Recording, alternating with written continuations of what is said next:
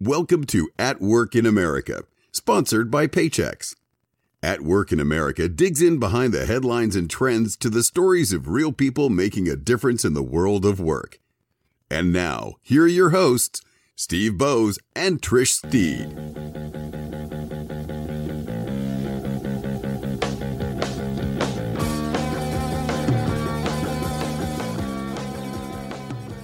Welcome back to the At Work in America show. We have a great show today, Trish. We are going to be talking about menopause.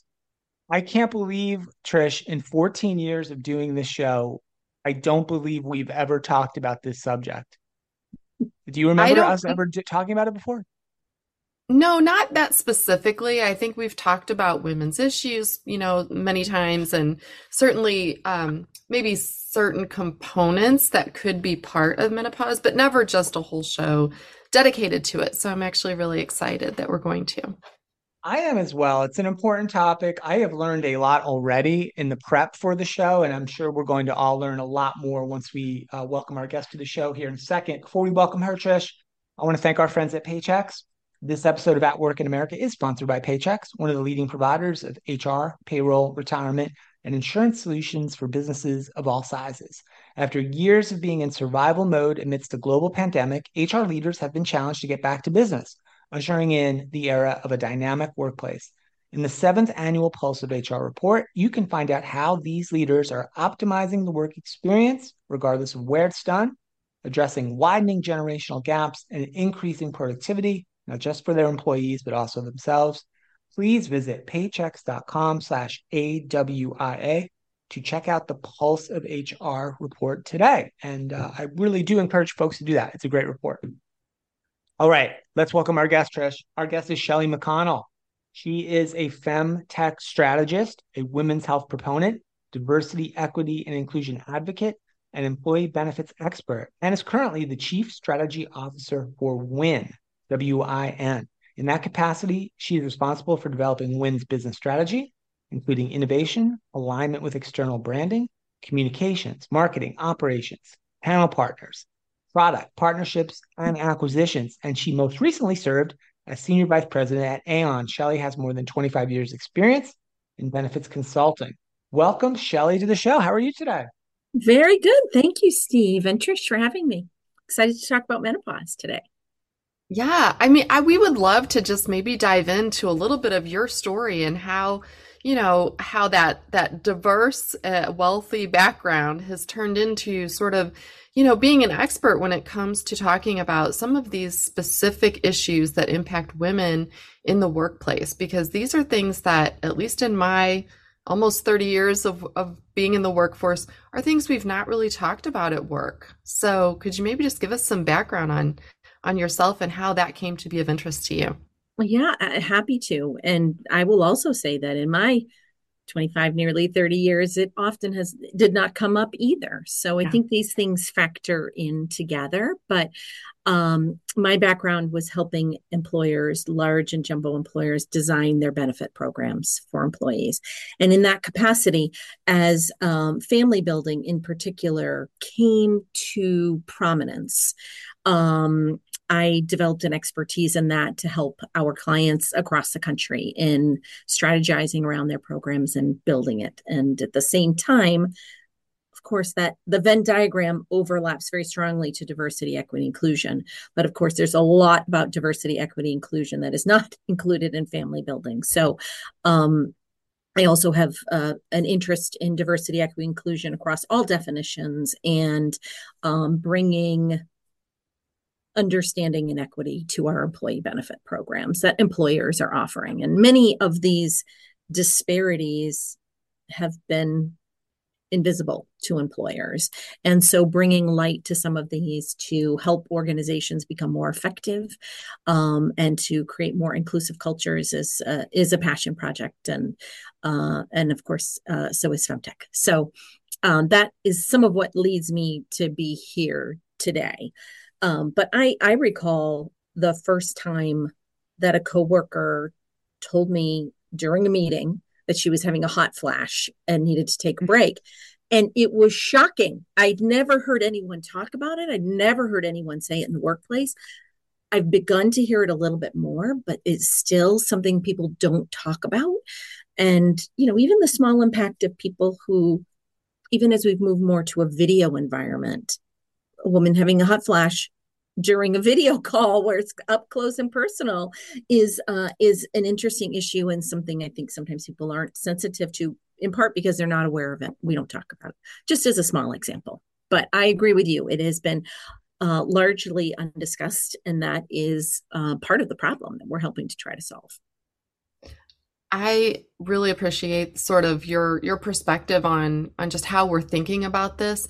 And one thing, maybe even before we dive in, because I know we've got lots of different sort of facts and figures to share around this topic, but I'd be really curious just to hear your perspective on, as a woman growing up, my mother never talked about menopause or really any sort of, feminine related needs. And I don't think her mother talked with her. Do you think that that is something that's quite common? And maybe that's why we're not even as women going through different phases of our life, that we're sort of holding it in, maybe because we've not been talked to, or is there another reason maybe underlying that we need to get to first? I think that is one of them, certainly. And I think there are a few other cultural things as well. I think your upbringing and the fact that we just didn't talk about things in any great detail, which is changing in our younger generations with our children and others who are much more open talking about almost everything. And so I think that the world is changing in part with younger generations, but we also have, I think, left some of our true selves out of our work. And so if this didn't come at home, it certainly was not discussed at work, where I think there's just more gender neutrality, and things that are gender specific are not always welcomed or discussed at work. Another trend that I think is changing. And then just culturally, I think there's a stigma to it.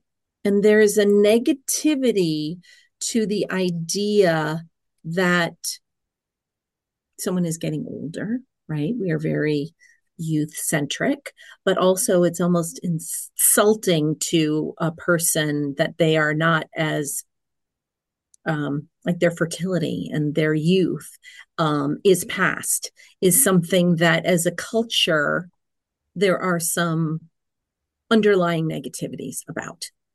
Again, I think this is beginning to change, right? As we see people who have a lot of social influence, and we see Oprah and Michelle Obama and some of our media stars talking about this openly, it begins to change the dialogue. And that is what I think we are seeing in this transition. And there are a lot of business impacts too that I think we'll get to, but just culturally, there's been a lot that has kept this quiet and not discussed personally or at work. Shelley, thank you. And I think there's a really interesting kind of intersection, right? Because I think I am sort of thinking about this through my own lens a little bit, but I think it's important because I sort of fit the profile, I believe, of the corporate middle-aged guy who, much like Trish mentioned, right, didn't have a lot of conversations about this growing up. I'm guessing I had fewer even than you did, Trish. I had, I think, Right. all of maybe zero, right? And so honestly, knew almost still to this day, and I'm not proud to admit this, know almost nothing about this until prepping for this show, right, in the last couple of days. And since I knew we were going to do it, and I still know almost nothing, right? But I'm that profile in many organizations, right, of that organizational leader or that VP or that CEO or that business owner who's got lots of folks on the staff, lots of women who are being impacted by this. And I, as a leader, I, as a person, don't know anything, right? I mean, I'm so ignorant, and I think that's a problem in itself. Shelley, I'd love for you to maybe give us a little context around the breadth of the problem, because, like I said, as a guy growing up in this country, anyway, I have no comprehension of it. And not just those of us who are just living in the world, but also our provider community. So, Yeah. you know, too many women are facing what is a frustrating search for menopause care. And many women don't even know that it's available.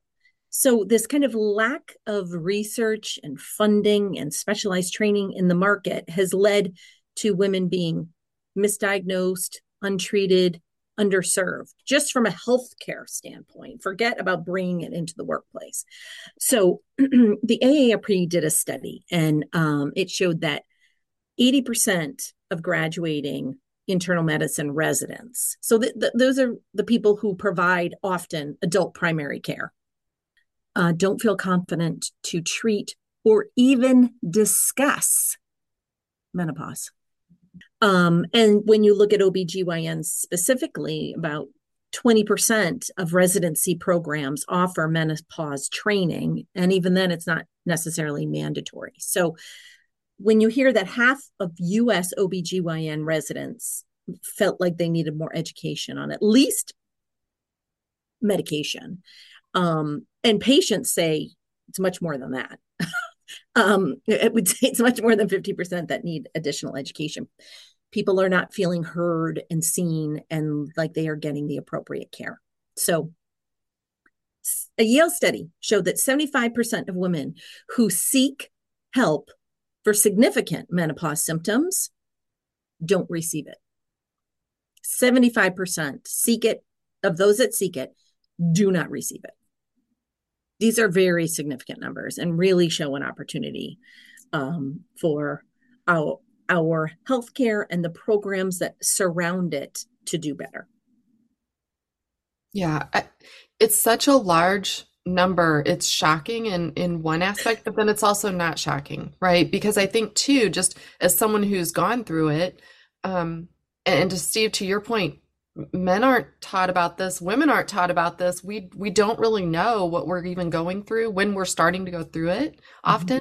Yes. You'll talk to your friends and they're like, yeah, I don't know, maybe we're in it, maybe we're not, right? You kind of know about the age, maybe, but it does feel very isolating. And kind of just reading even prior to this show prep, it was like, women were often thought of as being hysterical. They were prescribed as being hysterical, right? When they would have, whether it's hot flashes or mood changes, or, I went through a phase of vertigo, and it turns out that's very common going through menopause. I didn't know. I thought I had a brain tumor, right? So like, I mean, this is modern day, and yet we have highly educated even women who don't know what even makes up this. I don't, is it considered a disease, a condition? No, like, I don't even just it's not a disease, but it right? certainly is, a stage that can last a long time, right? This can be a 10-year or more period of time where you will be transitioning into it. So you're in perimenopause, and then you go into menopause, Right. which will be, for the postmenopausal for the rest of your life. So it's a big time frame as well. And what you're talking about, this kind of symptomology where you might have, people often have heart palpitations. Mhm. They think they have a heart condition, or off to a cardiologist. Right. And maybe that cardiologist identifies it as being part of menopause, and maybe not. Maybe you go through a bunch of testing, et cetera. There are many different symptoms that people are completely unaware of. If you think about it, menopause is, a hormonal change. And as estrogen decreases in perimenopause and menopause, estrogen has an anti-inflammatory impact. And so inflammation in the body can increase and lead to joint pain, can lead to congenital bone issues that never bothered someone now coming to light. It's not just wear and weight and other things that people talk about. It is the inflammatory impact. People understanding this and getting to the right treatments more quickly are helpful to them, to a workplace, to a cost standpoint, all of these things. And when you think about musculoskeletal, if you're gone into the doctor because of particular pains, it's not often that there's a correlation made to menopause and perimenopause in the treatment of those conditions. So there's a lot of opportunity here. Yeah. Although I admit I have never really thought about addressing this as a workplace issue. So I am glad that you're both helping to educate Steve and I and the listeners, but also to maybe even start thinking creatively about what we as business leaders can be doing to help. Because again, I'm thinking like I'll just give Steve a shout out. Like Steve is like the best business partner because I literally could tell him anything. But I don't always tell him if I was having vertigo or hot flashes or whatever, right? All the things. Not that he wouldn't be supportive, but it's just you sometimes don't even know what you need yourself. So I guess my question around that would be, what are some of the things that you recommend or you're seeing companies do that they can be doing proactively to offer support to women going through both perimenopause and menopause who may not even know that they're going through it or what they need? I would suggest thinking about this in a number of ways. And one of them would be, how do we support this population through our benefits? And so doing a real audit of your benefits to identify where there's an opportunity to be more inclusive of treatment for menopause symptoms, and making sure that people have access. So one of the things we've done at WIN is to, building this capability for nurses to support people in education and self-advocacy as they go through this process. And then also, how do they find a provider that is menopause competent and sensitive and understanding? And finding those providers can be a barrier to care for people. Or like we talked about, going to care and having your symptoms be ignored or written off, and not treated as necessary, or as well as could be, is a significant issue. So this kind of knowing, understanding, self-advocating, and knowing what exists out in the marketplace are important components. And all of that kind of fits under a benefits plan structure. But there are a lot of things that you can be doing culturally as an organization. So I would suggest communities. Many organizations have employee resource groups or employee affinity groups. They go by many different names, but they are people who are going through perhaps same circumstances in life, and having someone to support this population to talk to one another and to learn from one another would be, I think, an amazing resource to people in your workforce, but also a great demonstration of how you value women who are contributing to the organization. There are some studies showing how employees would be very interested in employers that show support, that actively demonstrate support for this phase and these symptoms and this long period of life, particularly because perimenopause and menopause strike at a time where women are contributing the most in the workforce. It's very significant contribution, even at the highest levels of an organization. And to lose people and their talent, that's a problem. We really want to retain organizations want to retain this talent and also have them be able to perform at their best and at their peak. So communities, even supported by someone at top levels, women at top levels, maybe not just women, I would say is another great add. And there might be some manager training involved in this. How do we support people? How do we recognize some diverse issues that people may be going through that you yourself are not going through? So leaders who, in that example I gave of somebody who didn't want to be on video because they were having a hot flash. Leaders who are respectful of people who opt to not be on video in a phone call, right? A lot of very high level leaders want people on video all the time. And let's understand that there may be some medical circumstances where someone does not want to be. So this kind of, how can we support managers? How can we support the community of people? And then how, from a benefit standpoint, do we support people as well? I'd probably put it into those three categories. Shelley, thank you for that. I think that those are great points and great recommendations. And I think one of the things I wanted to make sure we touched upon, even if just briefly, is, and you mentioned it, right, that this is hitting at the life stage where you are at your peak potentially in your career, right? You're contributing the most, you've achieved great success, worked hard for X number of years, 20 plus years, most likely, right? 20 years or so. You're running groups, you're running business units, you're running organizations, et cetera, and all of a sudden now you're having some issues, and I feel like it's just undersold or underreported. Like the numbers of folks this is impacting, and at their sort of prime, and there's some stats we have in the notes that almost all women. It literally says 99% of women feel menopause symptoms have negatively affected their career, and 59% of women have taken time off due to these symptoms. And I feel like we're just, again, I say I'm ignorant, and but I don't think I'm ignorant. I think I'm typical guy, honestly. And not just I'm typical shocked. guy. And women don't know either. I'm Don't shocked know. by this. And We so I'd don't love know. to just maybe talk about this a little bit more in terms of, hey, I hate to say this, but so many leaders, right, don't want to do the right thing. They only want to do the thing that's good for business. Fine, right? That's Yeah. part of the game we're playing here in capitalist America. But maybe, Michelle, let's talk just a little bit about the true business impacts and the benefits to the organizational performance by really taking these issues seriously.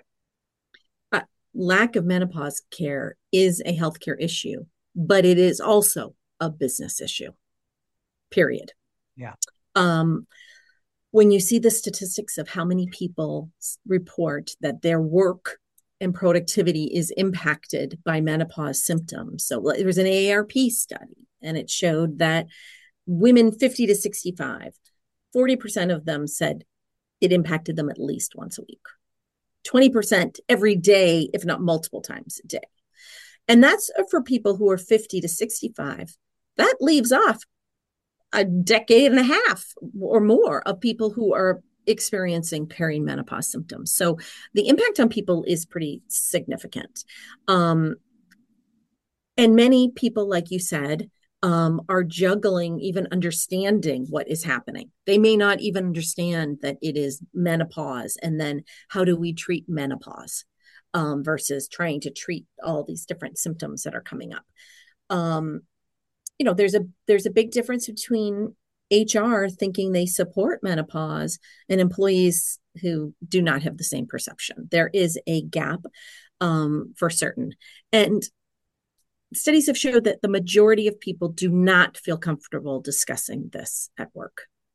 So this has a significant business impact. And let's even put aside like the business opportunity that exists in the marketplace. But for employers, this has a business impact, and many people aren't telling you. It's silent. They are not telling you. So there's an opportunity for businesses to put light on this and to create the opening to talk about this and understand what the impact is, so we can make this better and help people get the right treatment and be at their peak and bring their best to work. Yeah, thank you for sharing that. I think that just even listening to you talk, and again, I've pretty much been through this, but like you're talking about things like inflammation, I'm thinking like, I didn't know that was part of this, right? So Right? Steve, to your point, women don't know it either necessarily. I think that Interesting. if I were any leader, male, female, does not matter.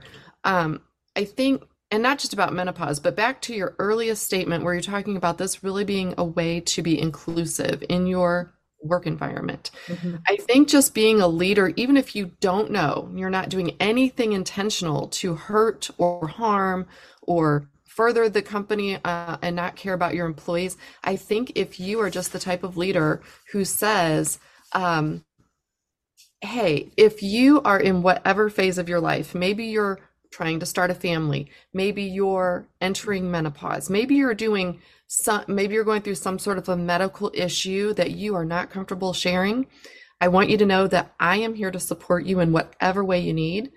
I am open to a discussion because I don't know what I don't know. I think if you even just said something as simple as that, you might find that your employees would at least start to verbalize, hopefully, when they're having a tough day, because I think sometimes we feel like sharing our what we perceive as weaknesses could lead to something punitive against us, not just being not included, but truly punitive. So I think you have to just turn the tables and maybe just be very generically open.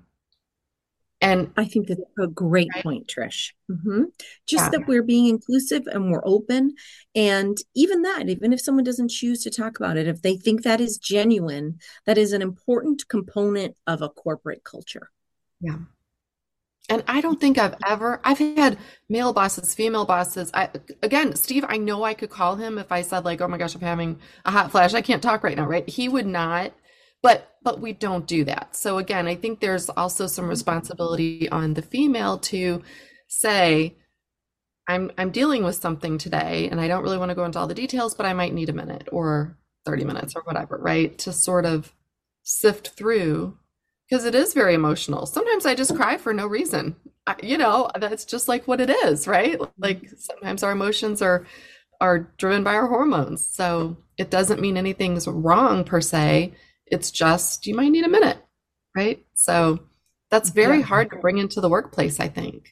Yeah, I Very don't. hard because for many people who have kind of fought or felt like they've fought to climb a corporate ladder or to break a glass ceiling, etc., you're now bringing things in that may fit a stereotype that you've tried to avoid, That's right. that you have tried to avoid. So I can see and certainly understand why talking about this um, may not just feel uncomfortable, but may lead to or feel like it leads to a lack of opportunity, a lack of advancement, a lack of progression, perhaps in an organization. And so perhaps that's why it's important for people at the highest levels to voice these messages as a trickle down. Yeah, I think as I've been listening, Shelley, to you and Trish as well, I wrote down a note here. I feel like there's a lot of similarities to many of the conversations we've had in the last few years around mental health in the workplace. Mm-hmm. Mm-hmm. Very Sure. similar in terms of it's a bigger problem than anyone really cared to think about or admit or recognize. There was often a stigma about having the conversation in the workplace at all, reluctance Mm-hmm. to admit perhaps you were having an issue Yeah. with mental health, similar to Shelley, what you said here. And also even on the benefits side, right, where employees may not have had access to the support that they needed or knowledge of where to find that access, even if it existed. And that has been changing, right? The Mm-hmm. mental health in the workplace conversation has been happening now much more over the last number of years through maybe some of that was pandemic driven. I don't know, but I feel a lot of equivalence here. I Um, definitely see the correlations too, Steve. yeah, And just to mention, mental health is a component of menopause, actually. And for some people who go on, mood altering medications because of what is happening to them, might actually be served being on a hormone replacement therapy, which might help with more of the symptoms that they are addressing. But that's not even something that people necessarily know. yeah, I think that's fascinating. And I want to throw out one more thing, and then Mm-hmm. I kind of want to talk a little bit, Shelley, give you the chance to talk just a little bit about WIN and some of the services that you provide a little more concretely, right, to employers for them to think about how they can better support their employees. But I'm again a dumb guy here, never had conversations about this. Certainly, my mom and I never discussed this, right? So um, I just think menopause equal hot flash. That's literally the only thing I ever had in Mm-hmm. my dumb little Yeah. caveman brain. And I was Mm-hmm. looking before the show, and there was a really big study I read about that had hot flash is only the number five most reported symptom, right? So there's all kinds of other things like body composition and weight issues, brain fog and memory issues, moodiness and anxiety, trouble sleeping, and then hot flash was number five, and this was like 22,000 people surveyed.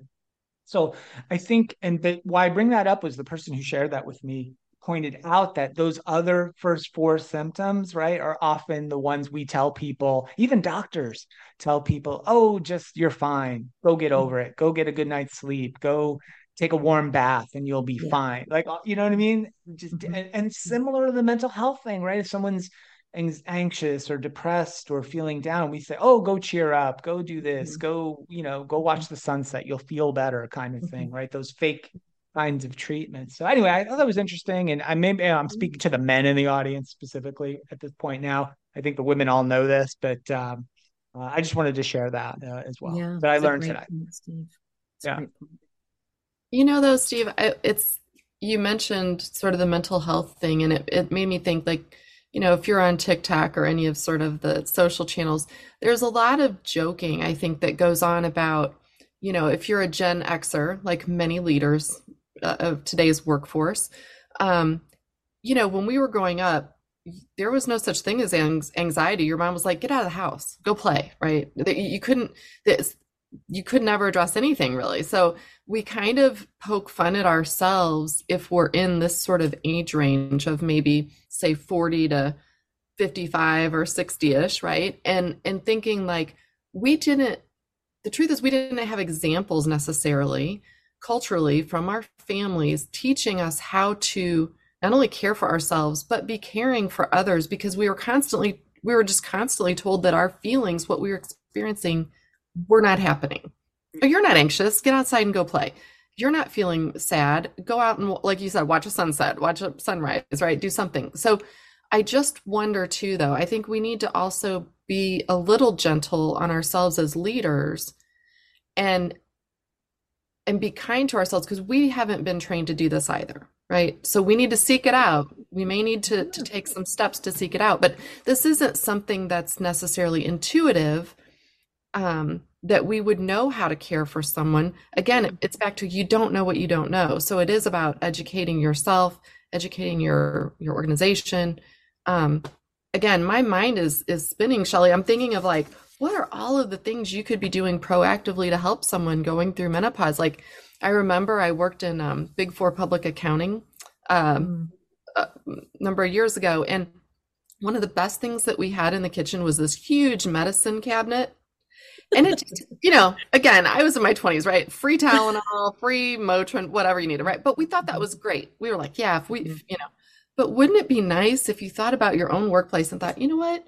Maybe you have some Dramamine for the people who might be having, some sort of vertigo that day because their hormones have suddenly acted up and they're at work and they can't drive themselves home. Like, it's like proactively thinking about all the little things, or ice packs that someone might be able to take into the women's restroom and just cool themselves down during a hot flash, right? I'm just like making this up, obviously, but I don't know. In your experience working with many companies, have there been any companies that did, I don't know, I almost think of it like, I get migraines, which my doctor and I have talked about are probably due to menopause, right? Or triggered by menopause. So I have I call it a migraine kit, right? I have all the things in the little kit in the little bag that I might need to try and help fight a migraine. Are there companies doing almost like a kit of things, if you will, in the workplace to help people deal with menopause symptoms? Trish, I like the idea. I am not aware of any who are doing it. And I do think that the symptoms are so wide ranging from heart palpitations to, migraines to vertigo to almost every system. It can be impacted by this, that I think there probably hasn't been. But I love the idea of having ice packs in the freezer, in the kitchen, and maybe we brainstorm on some other things that just are, again, part of a culture of inclusion and support. For instance, there have been some wearables that have emerged in the marketplace that people can wear overnight and might trigger cooling when it's needed to help with sleep, because sleep is one of the major problems. And of course, we all know with inadequate sleep, and inadequate good sleep, it has a lot of different impacts, right? So I had heard about it. This is some time ago through some of my work, and recommended it to a few people who I knew were going through this experience. And their feedback was actually quite different. One said, quote, "It was life-changing." Another said, "Oh, it didn't help at all." So how we respond to things can be really different, but even just the idea of supporting wearables, for instance, in a benefit plan, and thinking about these different ways that can actually help a person, and may not only not be high cost, but actually maybe reducing the cost to an employer for the right kind of treatment, to actually serve the underlying cause of symptoms, as so for instance, in the musculoskeletal example, understanding what is causing those issues instead of going off for physical therapy and MRIs and X-ray, all the things that might come that are expensive in a health plan. If you identify what the core issue is, you really can save the plan a lot of money. And not only that, but productivity and helping people to be at their peak, et cetera. So I think there are some ideas around what we could do culturally and what we could weave into a benefit program to really help people with small things and big things. Yeah. I love that connection. I love that connection too, because as someone who's been, a benefit administrator myself and helping select the plans and policies for an organization,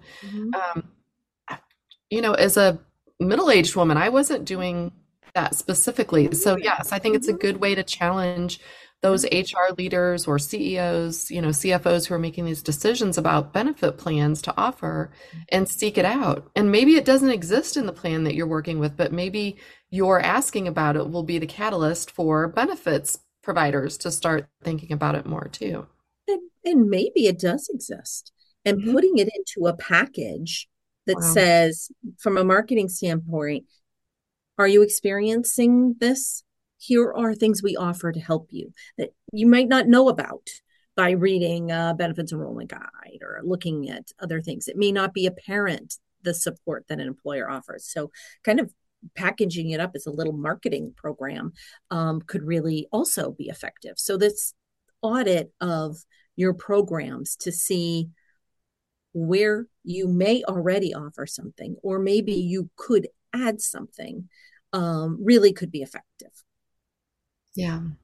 I love all these ideas. I think, this has been so interesting for me, and I'm glad. I'm certainly glad I'm sad we waited 14 years to talk about this on the show, but I'm glad we are talking about it today.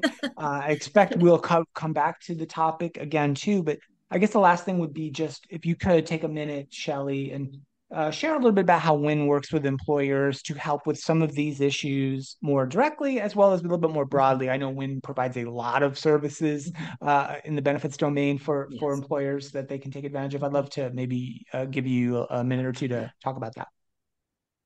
Thank you. Yeah, happy to. So WIN Fertility is the nation's leading family building and fertility benefit management company. We offer solutions to employers as part of an employee benefit program, directly to health plans and also to consumers, to help people start and grow a family. So we guide patients and partners through a range of family building options, like preconception support. Maybe someone is going through IVF, the medication, the medical services that go through that are associated with IVF and advanced fertility treatments. Also surrogacy and adoption. Fertility preservation, which has been growing in popularity, freezing and storing material for later use. And then, among other things, and perimenopause and menopause. In fact, we find that people who are going through the family building process, that Venn diagram can overlap very significantly with perimenopause. And so that has kind of created the opportunity to think about this as overlapping and helping people understand their underlying health and how that is impacting their fertility.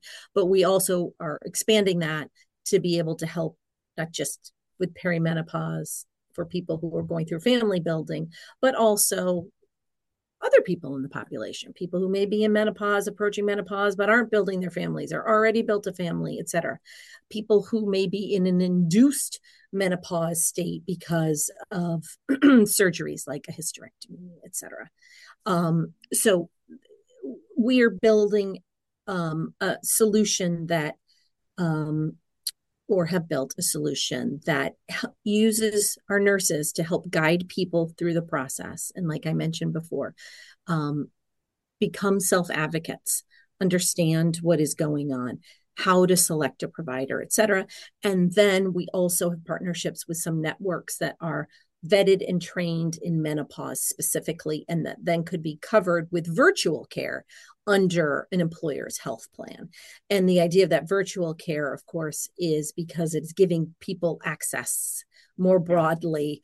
And if they live in an area where there is a deficit or desert, they can still access the care, even from those locations. So, that is the premise of what we're doing. And, in our 25-year history, we've helped, more than 400,000 families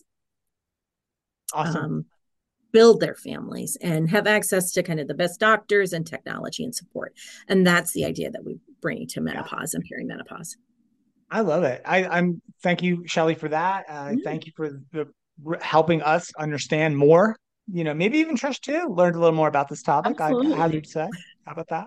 And Trish, Well, I just want think to. we're normalizing it, Shelley. I think what you're talking about is really making it make sense to normalize the discussion and then the practice around addressing, women's health issues.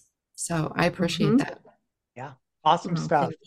Okay. So I want to thank Shelley McConnell from Win Fertility for taking the time to join us today. I think maybe we'll even have to revisit this topic, Trish, down the road a little bit, because I feel like we talked about a lot of issues and there's still some things maybe even left on the table. But you can learn more about Win Fertility, winfertility.com. We'll put the link to that in the show notes as well. And Shelley, it's been great to meet you and great to have this conversation. I swear we spent 40 minutes together. I've now spent 38 minutes longer talking about menopause, probably my entire life, than I had up until today, which is just a couple of minutes. That's great. Thanks but for I the feel better advocacy. for it. And I want more folks to learn about this, especially, I'm going to say it, especially guys in my position, right? Who really should know more about this, what's happening in our companies, what's happening in our families, what's happening with our partners, what's happening with our friends, all of it, right? So let's hope that happens. So Shelley, thanks again. Thank you both. I appreciate the opportunity to be here with you today. Thank you. Trish, great stuff, man. This is really fascinating stuff for me.